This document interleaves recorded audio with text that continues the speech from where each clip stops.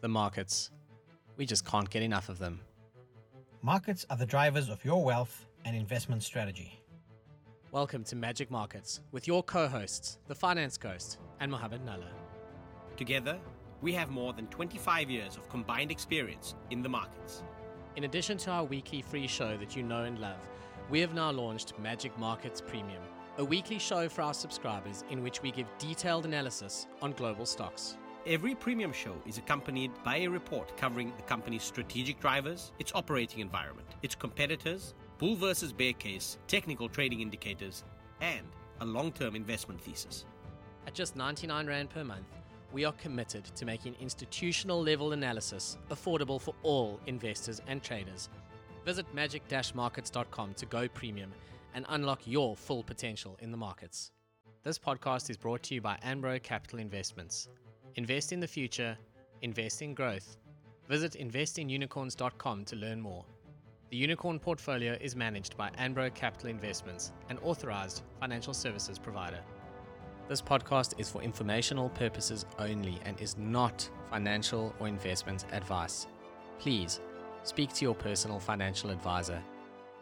Welcome to episode 75 of Magic Markets, here with my good friend and co-host and co-founder and all of those good things, Mohammed Nalla, all the way from Canada. And then someone you've not heard from before on Magic Markets, and that is Justin Brophy. And Just, you're coming to us from the UK, aren't you? That's right. Thanks very much for having me, Coast, to you and your listeners, and to Mohammed as well. So it's a nice international show, as always. Hello, Mo. Yeah, always a pleasure, Ghost, and a pleasure welcoming Justin. He may be an unfamiliar voice to some of our listeners on the show, but for those of you that do follow us very closely, you'll be familiar with another name, Craig Antoni. And Craig is the Chief Investment Officer of Anbro Capital. Justin is the co-founder, along with Craig. He's part of the Anbro team, and that's why it's such a pleasure to welcome Justin on board, because we love unpacking new ideas. We love unpacking and bringing voices onto the show where we can take those insights and not just keep them to myself or yourself, Ghost, but share those with our listeners, with our subscribers. So, Justin, welcome. An absolute pleasure having you here on Magic Markets. Thank you so much, Mohammed. So, Just, I think the question on everyone's lips is pretty obvious, right? As we all watch the markets and we see what's going on out there, and that is, has growth bottomed? I mean, you guys are dyed-in-the-wool growth investors, stock pickers, really interesting part of the market. It's the technologies of tomorrow, but there's been a big sell-off this year. What is your thinking around that? Thanks, Ghost. I think first and foremost, it's a great way to start because a lot of our investors, we've been in chats with them, and obviously there's been concern. When you see some of the pullbacks we've seen across the board on the NASDAQ, and, we talk up a growth game. That's what we're good at, and those are the stocks we're really excited about for the future. I think the most important part, and, I'll encourage Mohammed to jump in with his economic, analyst hat on here. But if you look at one of the worst things that could happen for growth stocks is you look at the discounting of cash flows. Sadly, I think there's at the moment a little bit of concern from the market when you look at where or how far or how many times the Fed is going to raise interest rates. And for your listeners, just a 10-second recap. When we look at the valuation of a lot of these stocks, what you're seeing now is a 12-month time value with the forecast growth included. Now, anytime you look at what any of these growth stocks that we've got are coming out and saying could be their, next growth guidance or whatever they're doing.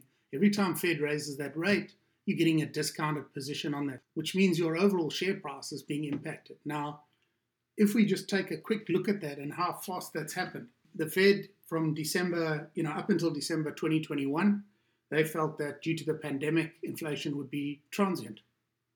Now, post the fact that we now had quite big housing price growth, wages price growth in the States and in the rest of the first world, actually, you then had on top of that, suddenly you had what was called the Great Reopening, where a lot of these markets opened, a lot of people had savings from that time and started spending.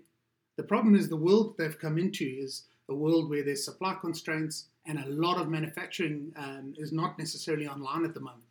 So what the Fed's seeing is China's zero COVID policy, leading to manufacturing coming under strain. Obviously, we're seeing the Russia-Ukraine impact, where a lot of really important commodities can't get out. And suddenly you're seeing real inflation going from transient to in concrete, it's there. Powell is comfortable, it's a soft landing. Not all analysts are that comfortable with Powell. I think he may have made a mistake. He may have acted too slowly. That's not for me to call or the market. I think we'll see how that works. He's still calling a soft landing. But the problem is, if interest rates do rise and continue to rise, you are talking about a bigger divisor and obviously that impact to share prices. To answer your question about growth stocks, I think when we see some form of peaking in inflation is when I think you're going to start to see a little bit more solid ground for growth stocks. That said, the ones that are on the peripheral, not stocks we own, but some of the periphery stuff like Peloton, which is on a knife edge today, came out desperate to actually loan $750 million. So it is also flushing out, markets are efficient. It is flushing out those on the fringes. But quality growth stocks, well managed with, the right kind of management in place that they have been, we still have a lot of belief in. Yeah, I think, Justin, that's a great way to kick off here, because you're right about the discount rate. It's something that Ghost and I have spoken about quite a bit. There's something I actually want to touch on, because, we're discussing growth stocks specifically here. And I'm so glad you've highlighted the likes of the peripheral stuff. So Peloton, for example, needing to go and raise cash in the market to kind of give themselves that buffer. Before we even go into that, I think there's one more point I want to raise, kind of from a macro perspective, but it's actually where the macro meets the micro. So I think it's a nice bridge into discussing some of the specific ideas and opportunities you're seeing in that space. Is that the problem with growth stocks are not just the discount factor, but it's the fact that you're pricing in growth and you're applying this massive multiple to it as well. So when either growth disappoints just a little bit and you get the multiple unwinding, it's this double whammy that comes through very quickly. And what you also see is that traditional measures, like if you're looking at a company's balance sheet, that when this starts to unravel, those ratios move against you in a very sharp, disjointed kind of manner. So that's why it's so important that you don't throw the baby out with the bathwater. Definitely, Mo. And I think just to highlight that, looking at investors at the moment, investors seem to also have a little bit of a lack of confidence out there. Your institutional investment flow, if you look at it, even some of the retail investors, it's a little bit like there's a little bit of COVID fatigue. Now you've got Russia and Ukraine. Now I've got inflation at home. So I think there's a tolerance level that's fallen a bit with people. People are looking for returns. Interestingly enough, we saw this with in the biotech space. That seemed to be a little bit of a flag, from our side. We saw a lot of money flow into the biotech space during the COVID pandemic. And suddenly there were a lot of biotechs which suddenly popped up on the radar, new biotech funds, etc. And Craig and I took a cautious view. There are some that we really like, but we took a view and we had a look post this period now to give you an idea of how hard investors are looking for returns. The volatility in some of those bio stocks has been absolutely incredible because investors are saying, I'm not waiting 10 years for a view. I need to see where I can sit and how I can actually make money over the shorter term. I mean, we're looking at an unparalleled market where, you've seen bonds and equities fall, and even, although I hate to mention it, cryptos even falling. So Craig and I were saying, where is the money going? And, maybe for another show and another time, consider that there could also have been quite a lot of gearing in this. There's a little bit of an optionality unwind because you're not seeing money change class. Normally it would move from equities to bonds. So that's just a 2-minute summary there. So just something else I want to ask you before we get into these biotech stocks that I know you're busy looking at is just some thoughts around venture capital. I'm seeing a lot of founders bleating about the lack of Series C money available. And I think that's just a function of, the spreadsheet of a return. If your next exit is in an IPO and right now it's very hard to IPO and your discount rate is higher, then obviously your Series C looks worse. If that's a problem, your Series B looks worse, your A, it all just looks worse. And one of the issues we are seeing with these growth stocks at the moment is that their expenses are running ahead of revenue growth because devs have become so outrageously, frankly, overpaid. It just seems like the market can't carry on with these kind of salaries for these people. What we're seeing at the moment, and Shopify is the biggest offender, which is what we're doing in Premium this week. I mean, their expense growth is absolutely insane relative to revenue growth. They've crushed their earnings in this latest quarter completely. So I think that's part of it. I think that's part of what's hurting growth stocks at the moment is negative jaws, which means that expense growth is just running higher than income growth at the moment. What we've seen sort of across the board from our research guys in different stocks we follow, in echoing what you're saying, is that there is a small pool of really talented people across the board. I think what you're seeing is that we're seeing a bit of a roundabout one on investor fatigue. So people are looking to say, what's a more sure bet? I'm worried about volatility. I'm worried about there's a lot of unknowns and uncertainty that's out there. So people are hesitant. So that third round, or you call it C raise, that's coming through, moving to B. I think that next step, you're looking at a small pool of really talented people that are costing a lot of money. And I think they're becoming a little bit sticky because the cost to do that without the ability to raise capital, move to that next step, is quite a big leap. So you've got to be someone like an Apple or bigger around that phase if you're really going to be in that space. That said, the very nature of a lot of growth stocks is not to be profitable. Like Craig's been on previously, spoken about something like Amazon, which basically just grew all its profits into its platform. But at the same time, you've got to be able to show, like any normal stock, that those are warranted because they're coming at quite a high cost now, both with exactly what you've said, which is the, having people who are employed at a very high rate, which is a very small pool. And secondly, to raise capital to actually do that, it's very expensive. So you've got to be really sure with interest rates rising that you're going to see that growth to meet those pieces. Yeah, one last point on that, which I think is worth raising before we get into the companies, is just if VC does start to reduce or fall over or whatever, then the existing growth stocks, to your point, actually are able to do more of the innovation because they've got the balance sheet now to do it. There's fewer disruptors perhaps coming through. So this is just really interesting stuff to think about when you see market disruption like this. This is what makes investing really fun. Yeah, and I think it's actually a nice place to start getting into some of those stocks that you're looking at. I mean, Justin, you mentioned biotech. Now, biotech's interesting because it's a sector that pre-pandemic was getting a lot of attention. A lot of people were talking about it because we want stuff that makes our lives better. We want stuff that extends longevity. For example, there's a whole lot of stuff that goes on there. Healthcare has become a massive theme. It's a macro theme that doesn't go away. I think in the pandemic, it obviously got supercharged. A lot of these names went completely ballistic. And now we're seeing a lot of these names collapse in a heap along with almost every other high growth and tech oriented stock. Biotech's not your classic tech. It's not necessarily a platform or whatever it may be. It's real hardcore R&D that sometimes takes a long time to incubate. You put in so much investment into that R&D and it actualizes in the long term, or it doesn't. So it's traditionally a fairly high risk sector in general. What's the first one you want to take us through? Well, thanks, Mo. I think the most important thing I want to talk about with these three is that these are real businesses with a proved product that are able to deliver a product and earn a revenue. And that's very important because some of the biotechs you see are waiting on amazing technology that still's got to go through a whole lot of tests and then be appointed to the current regulator, if it's in the States, FDA, whoever it is around the world. And the problem with that is that can take up to 10 years. And I think when we look at biotech, we want to find somebody who's actually operational. It's wonderful to have us, have stocks on the radar that are incredible, that could change the world.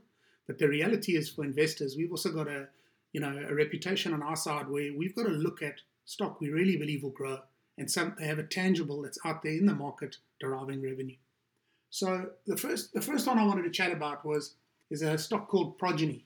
Progyny, just in a two-second summary, really what they are is, as we know today, the majority of the workforce is millennials. If we look at millennials and we look at their number one current HR sort of want, it's healthcare. Now, a fascinating thing that Progyny did was, IVF and family planning age of millennials is a real, that's the sweet spot for people looking to have children and looking to move forward. Now, in the States at the moment, where you have a scenario where there's potentially 2 jobs for every person, you've got a real fight on between companies to keep staff. Now, IVF can cost up to $60,000 in the States. It's very expensive. What Progyny have done is they're a bolt-on for any company. So if I'm choosing to go and work at Starbucks, or I'm going to go and work at a competitor to Starbucks out there, what will happen is that I'll go and look as a millennial, or if I'm going to go and work at Google or Apple, and I get a job on the table from both. The next step is, what are the benefits around that job? What makes that job better for me to go there? And one of the things that these guys have done is that they've actually bought IVF and fertility treatment directly and as a benefit. And what they've done that's clever is that they've been able to give it as a benefit, give you the full package, and it's not just you're on your own like a Discovery where we'll pay for it, off you go. These guys have got a whole program. They've got Progeny RX, which supplies the actual pharmaceuticals behind this that you can apply to. They've got the psychological care behind this, and you go into a full program. And so it's seen as incredibly valuable from an employee basis. The interesting part about them is that in the States, there's 8,000 companies with at least 1,000 employees. If we look at Progeny's penetration, they're only in 3% of those companies. Their target market is around 75 million covered lives. They're only at about 5% of that at the moment. And the interesting part for them as an investor is there's two potentials here. One, they are profitable and growing. Two, they could actually be taken out. Somebody might look at this, an Aon or someone like that might look at them and say, listen, hey, this is a clever insurance system that we have that's hugely required and wanted by people. So what you're seeing there in summary is a business that can give you a very interesting, I think, robust value add to any employee discussion. If you've got a potential employee you want to bring across and you offer this, it's a big thing to this age group, particularly to millennials. Two, what it does also do is it gives people confidence that they're not just getting an insurance policy and off they go. They're getting a full program. And lastly, what it gives you is it gives you a company that's already got a profitable product that's out there, and they actually are developing it even further to go a step further into other types of assistance for employees. So this is an insurance-based product, but it is a very smart way for me to get someone to come and join my company. Just a quick question for me, and this applies almost to every single growth stock, is that it's great looking at the bottoms up. What are you paying for that growth? In terms of what are the multiples sitting on right now, how does that unwind? Because, you can look at a PEG ratio, for example. What is your outlook on this particular stock? I like the idea. I think the business conceptually is great and it's fantastic that it makes money, but how much are you paying for what's priced into the stock already? So if you'd asked me that question in December, I'd say you're probably paying, slightly over for that. So for me, this is a stock that in December would have been well priced, but you'd have to be looking forward and be looking at opportunities to buy. This is a stock now which I think for us is really interesting. I personally have got it. I've bought the stock. We don't let clients have any stocks we don't own ourselves. At the end of the day, we make sure that where we are invested, clients are invested, so we're alongside our clients. And for me, the numbers that are in this business just potentially are frightening. I mean, 2022 revenue growth was 50%, and they're still so small. So when you ask a question about value, I think a company that's got almost 100% client retention at the moment has a huge total addressable market. It doesn't mean it won't be more volatile in this market, but it's something I really like, and it talks to the economic position in the States. Just moving on to your second one that you've put on our list here, which is called Exact Sciences. So this is a cancer business. I think most people have a personal and sad story about that illness. We all hate it. And clearly this is an area that is critical to health for all of us. I think cancer, I don't have stats in front of me, but as far as I know, it's certainly gotten a lot worse in recent times. Our lifestyles are not conducive to avoiding this thing. So I'll quickly touch on some numbers here, and then I'm keen to hear from you about this business. So latest quarterly revenue up 24%. COVID testing revenue down 15%, which makes me happy because that means fewer people are testing for COVID, which is good.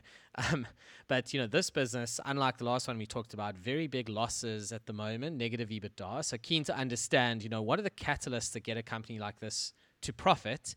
And as a follow-up to that, and you'll obviously talk about the business as well, how do you guys think about the balance sheet to get there? Because obviously if a company's making losses, then, it's busy burning through cash. I imagine that's something that's in your process, is to look at the strength of the balance sheet and say, okay, can this then fund itself to that catalyst, to that profitability? In fact, also maybe contextualize that volatility. What does that mean for investors? How patient do you need to be on this? Because it's highly sensitive to when you get into the stock and what your long thesis would be. I think all of those are very, very valid, questions as an investor, what you should be asking yourself when you look at these stocks. And I think while there's good stories, just a quick thing to touch on is stocks have always got to stack up from a qualitative, quantitative. You've got to do your homework. When you look at a stock as an investor, across the board, all those things count. Good ideas are great, but good ideas that actually sell products and make money and solve problems for people are better. And those are the stocks we're interested in. Now, the interesting part about this particular stock is that they had an agreement with Pfizer, which meant that their underlying Cologuard, which is their screening, they're a screener. They screen for colorectal cancer, which is the second biggest cancer in the States. Now, two important things have happened in the stock and why I really personally like it, and Craig and I are looking at this stock carefully, is that the movement from Cologuard 1 to Cologuard 2, which is what they call their testing, their main testing sort of process. When they originally had Cologuard 1, they partnered with Pfizer, obviously to get the exposure, to get this out in the market. When you talk about costs, they've gone from 5,000 staff members to 6,500, and they've also now brought in 400. They've employed 400 Pfizer reps globally to come in and work for them. So what you're doing is you're investing in a scenario where you're looking at sales, in future sales. So that's the one important thing about them. What's incredible about them is their scenario here, to test for colorectal cancer is very invasive. Most people, believe it or not, a third to two-thirds of people will put it off and put it off and put it off because people think it's so invasive. So when you talk about a step change or something that can really help people, this test can be done in two forms, a home test kit or liquid biopsy. Now, the most important thing here is changing people's perception of how I can get tested, one. And two, there's a very big change here in potential revenue because with the research we get really good insights on the ground. And one of the things our team picked up quite a while ago was that a lot of the medical insurance houses in the States have now seen the benefit of early screening for cancer because it's far cheaper and far more effective to help someone in the early stages than in stage 4. When you look at this particular test and what they're doing and how it works, typically it used to be at 50, and then every 3 years from age 50 you could be tested. What's just been approved by all the medical insurers is to drop that to age 45. So what's happening is they now have approximately, I think it's 50 odd million new potential people they can test on medical going forward every 3 years. So that opened just in the States alone, and this is a global company, just opened up a whole new door for them to get out and get involved in. Plus, you've got something that's now approved by the medical insurance side of things. So that's very big. Like you, I never really looked at the COVID side with much importance. To me, that was a very interim play. They stepped in to help because they had the testing facilities. So I was also glad that's moved out. Also, don't underestimate these guys. They don't sit on their hands, and they're not scared to do acquisitions where they need to. That's one thing I really respect around them. So they've bought, they've stepped in and bought all sorts of different immune mapping stuff from time to time where it makes sense. And something that they're now looking to get into is early detection of breast cancer in a less invasive manner. They don't have a product yet, but these guys are out there, and their real play is trying to detect cancer early. They're not trying to cure it. They're not trying to do anything. They're trying to detect it early so people can be saved by technology as it stands today. And it's a real product. And that's one of the reasons we really like it. I think in the interest of time, there's one more stock that we want to get into. And why I find this so interesting is Progyny, which was the first one you discussed, is about new life and helping families, integrate in the workforce, but also helping them with their family planning. The other is about looking after life, protecting people who potentially would have missed their cancer screening. Those arguably sit in terms of one common theme, but maybe on opposite ends in terms of just life cycle, where you are. One is family starting out, one slightly more mature. Just maybe jump into the last stock that you want to cover with us, because I think it also falls into a very interesting niche that's neither of the two that we've discussed, but also could be a very compelling idea and story. Absolutely. This particular one has been one of my favorites for a long time. And like many other investors, I've watched it just fall in a heap in the last couple of weeks as it got flat battered. But because I'm a long-term investor, this is something I really like. Now, this particular one is actually a step change in technology. For many of us, as we get older, more obviously our eyesight goes. All of us will know during our lifetime about LASIK laser surgery and going in to have this done. And I think it's LASIK's been incredible. It's helped a lot of people, but it's actually quite an invasive and and painful, and long-term recovery is hard with LASIK to get it done. And it was the best treatment at the time. This stock is incredible. Star Surgical, and I've tested this with an ophthalmologist in South Africa, by the way. We had a chat about this, and he loves the idea of this. Effectively, all that happens here is, this is a 10-minute process. They'll test your eyes, you'll go in, they cut only the very top membrane of your eye. They insert an ICL, implantable contact lens, into your eye, and within 10 minutes, you can leave. You are done. And it is regarded at the moment as one of the highest loyalty scores you can get by people who have had it. Over 1 million people have had this treatment from them. They've just around the world, and they've just had approval in the States, in their home market, to actually start rolling it out. Now, here's an interesting play, and why I brought this one up as well. As investors, we know it's difficult to invest in China because I, as a non-Chinese resident or citizen, can't buy Chinese stocks. This company was approached by the Chinese government because 80% of Chinese students wear glasses or have eyesight issues. And they've now spoken to Star about using this technology in China. So what you have here is you have a very interesting little company that you look at and you say, okay, so these guys do implantable contact lenses, and they've done 1 million patients. Why am I interested? Well, I'm interested because I can buy this in a liquid regulated market, and I can get access to Chinese market with these guys as well, which is incredible. And I think for me, this is a stock where you buy the stock, you've obviously got to keep watching it. You've got to look at it in terms of its valuation. It doesn't get ahead of itself. And critically, its management stays in place. But this is a stock that has real runway to actually go and, grow massively in terms of what they're doing. So ICL implants cost $3,500 per eye in the States, compared to LASIK, which cost an estimated $2,250 per eye. But the difference is, as this company grows, obviously it'll come down. Each lens is personalized that you get. So if we look at this particular company and those costs, you are in a scenario where within 10 minutes, you're done. A child could have it done. A more sensitive person who's 50, 60, worried about their eyes, a bit scared of someone using a laser, can get this done. And at this stage, 96% of their revenue comes from outside of the States. 44% of their sales are in China, and Japan is 21%. So there's true opportunity for these guys now stepping into the States with a really revolutionary product. And I think that exposure globally for revenue, doing good for people, is phenomenal.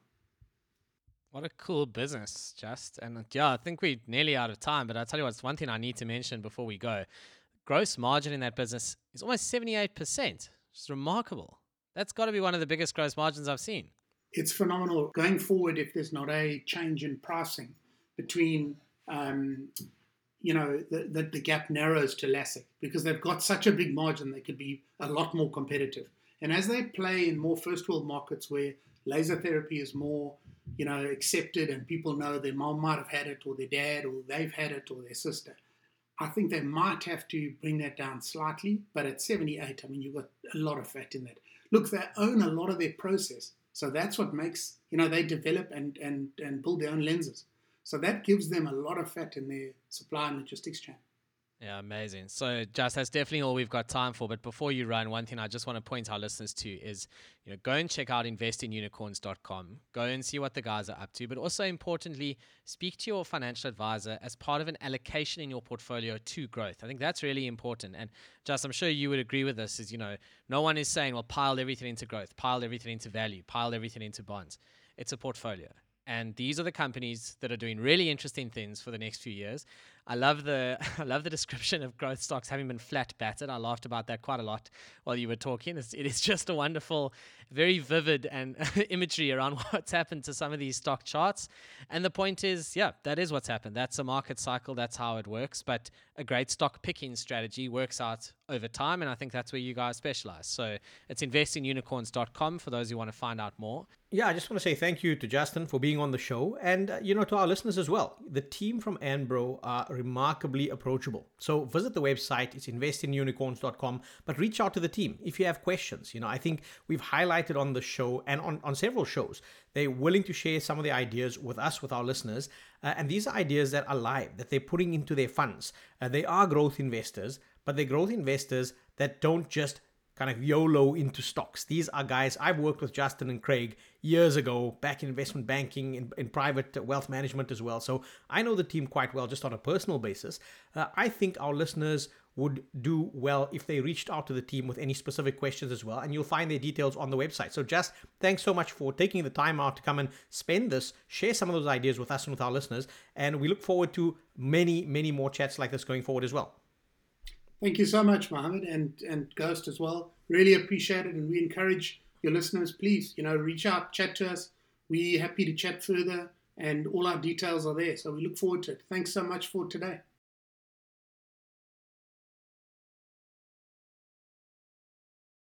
This podcast is brought to you by Anbro Capital Investments. Invest in the future, invest in growth. Visit investinunicorns.com to learn more. The Unicorn portfolio is managed by Anbro Capital Investments, an authorized financial services provider. This podcast is for informational purposes only and is not financial or investment advice. Please speak to your personal financial advisor